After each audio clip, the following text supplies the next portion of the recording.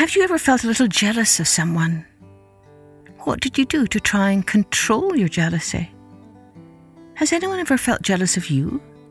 And why? Hello everyone, I'm Kathleen Pelly. Welcome to Journey with Story. Today's story is an Ndebele tale from a country called Zimbabwe, and it's about what happens when a young man is overcome with jealousy. Mums and dads, I think this is a tale that's probably more suited to the older children, maybe 8 and up. So if you have littler ones, I think that they might enjoy one of my earlier episodes from the podcast.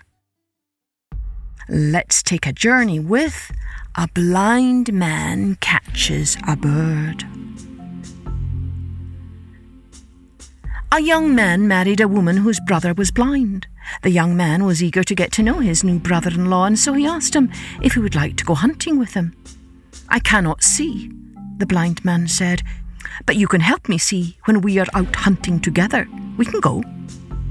The young man led the blind man off into the bush. At first they followed a path that he knew, and it was easy for the blind man to tag on behind the other. After a little while, though, they went off into thicker bush where the trees grew closely together and there were many places for animals to hide. The blind man now held on to the arm of his sighted brother-in-law and told him many things about the sounds that they had heard around them. Because he had no sight, he had a great ability to interpret the noises made by animals in the bush. "There are warthogs around," he would say. "I can hear their noises over there," or "That bird is preparing to fly. Listen to the sound of its wings unfolding." To the brother-in-law, these sounds were meaningless, and he was most impressed at the blind man's ability to understand the bush, although it must have been for him one great darkness. They walked on for several hours until they reached a place where they could set their traps. The blind man followed the other's advice and put his trap in a place where birds might come for water. The other man put his trap a short distance away, taking care to disguise it so that no bird would know that it was there. He did not bother to disguise the blind man's trap, as it was hot and he was eager to get home to his new wife. The blind man thought that he had disguised his trap, but he did not see that he had failed to do so, and any bird could tell that there was a trap there. They returned to their hunting place the next day. The blind man was excited at the prospect of having caught something, and the young man had to tell him to keep quiet, or he would scare away all the animals.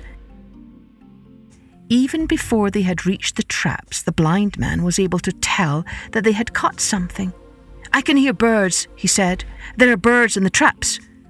When he reached his trap, the young man saw that he had caught a small bird. He took it out of the trap and put it in a pouch that he had brought with him. Then the two of them walked toward the blind man's trap. "There's a bird in it," he said to the blind man. "You have caught a bird too." As he spoke, he felt himself filling with jealousy. The blind man's bird was marvellously coloured, as if it had flown through a rainbow and had been stained by the colours. The feathers from a bird such as that would make a fine present for his new wife.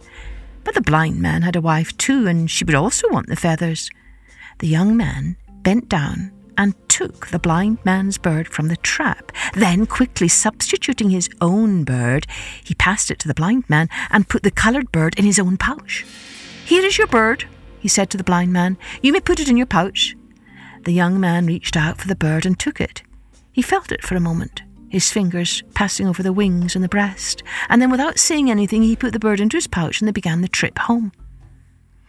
On their way home, the two men stopped to rest under a broad tree, and as they sat there they talked about many things. The young man was impressed with the wisdom of the blind man, who knew a great deal, although he could see nothing at all. "Why do people fight with one another?" he asked the blind man. It was a question which had always troubled him, and he wondered if the blind man could give him an answer. The blind man said nothing for a few moments, but it was clear to the young man that he was thinking. Then the blind man raised his head, and it seemed to the young man as if the unseeing eyes were staring right into his soul. Quietly, he gave his answer. Men fight because they do to each other what you have just done to me. The words shocked the young man and made him feel ashamed. He tried to think of a response, but none came. Rising to his feet, he fetched his pouch, took out the brightly coloured bird and gave it back to the blind man. The blind man took the bird, felt it over with his fingers and smiled. "Do you have any questions for me?" he asked. "Yes," said the young man. "How do men become friends after they have fought?" The blind man smiled again. "They do what you have just done," he said. That is how they become friends again.